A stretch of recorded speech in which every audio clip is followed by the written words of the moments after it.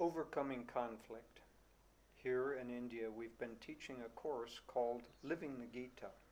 Part of our preparation has been to reread the Mahabharata, the long epic in which the Bhagavad Gita forms a part.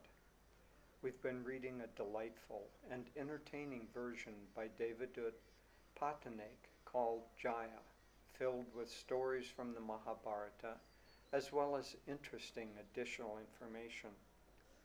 At one point in the story, Krishna goes to talk to one side of the ongoing conflict in an attempt to prevent the upcoming battle. The author talks about different methods of dealing with conflict. Here's a quote. Sam, Dam, Dand, Bhed are the four methods enumerated in the Arthashastra, the treatise on polity, to make people do one's bidding. Sam means convincing people through talks, using logic and emotion. Dam means bribing people. Dand means using force or the threat of force. Bhed means dividing and conquering the enemy. Krishna uses all four methods. He talks to the Kauravas. He is willing to settle for just 5 villages for the Pandavas. He narrates tales of the prowess of the Pandavas. When all else fails, he decides to divide the Kauravas.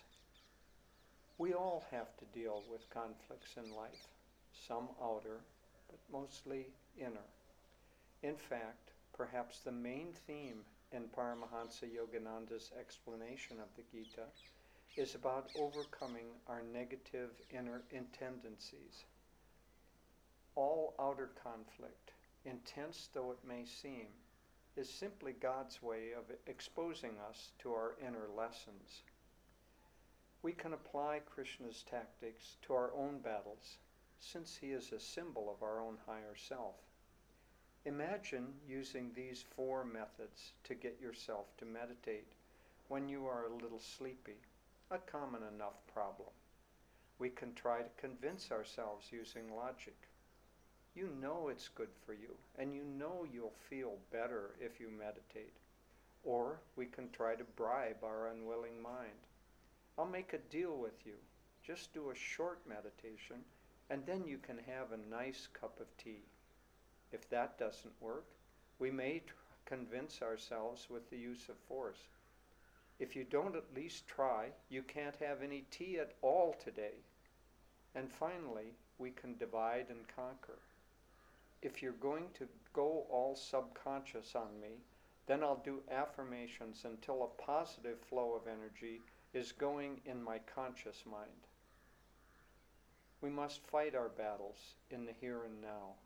Nothing can change things that have happened in the past. As Swami Kriyananda's song goes, life flows on like a river.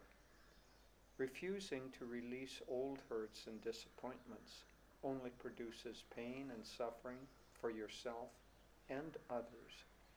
Negative thoughts and memories are like a cobra's poison in our system, which can be neutralized in a step-by-step manner.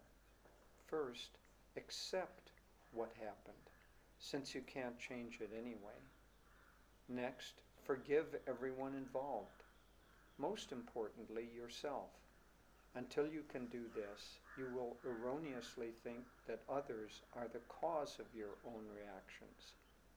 After that, express gratitude, if for no other reason than the spiritual freedom and non-attachment that those events give you. Finally, feel love, real, heartfelt love. This will remove all of the cobra's poison, not only from your own mind, but will help heal all the others involved. Ultimately, it is Krishna's love for us and our love for him that ends the war between our positive and negative qualities.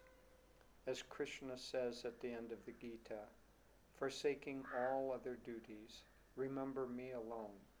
I will free you from all sin, parentheses, even that of not fulfilling other lesser duties, end parentheses, do not grieve. In remembrance of the higher self, Nayaswami Jyotish.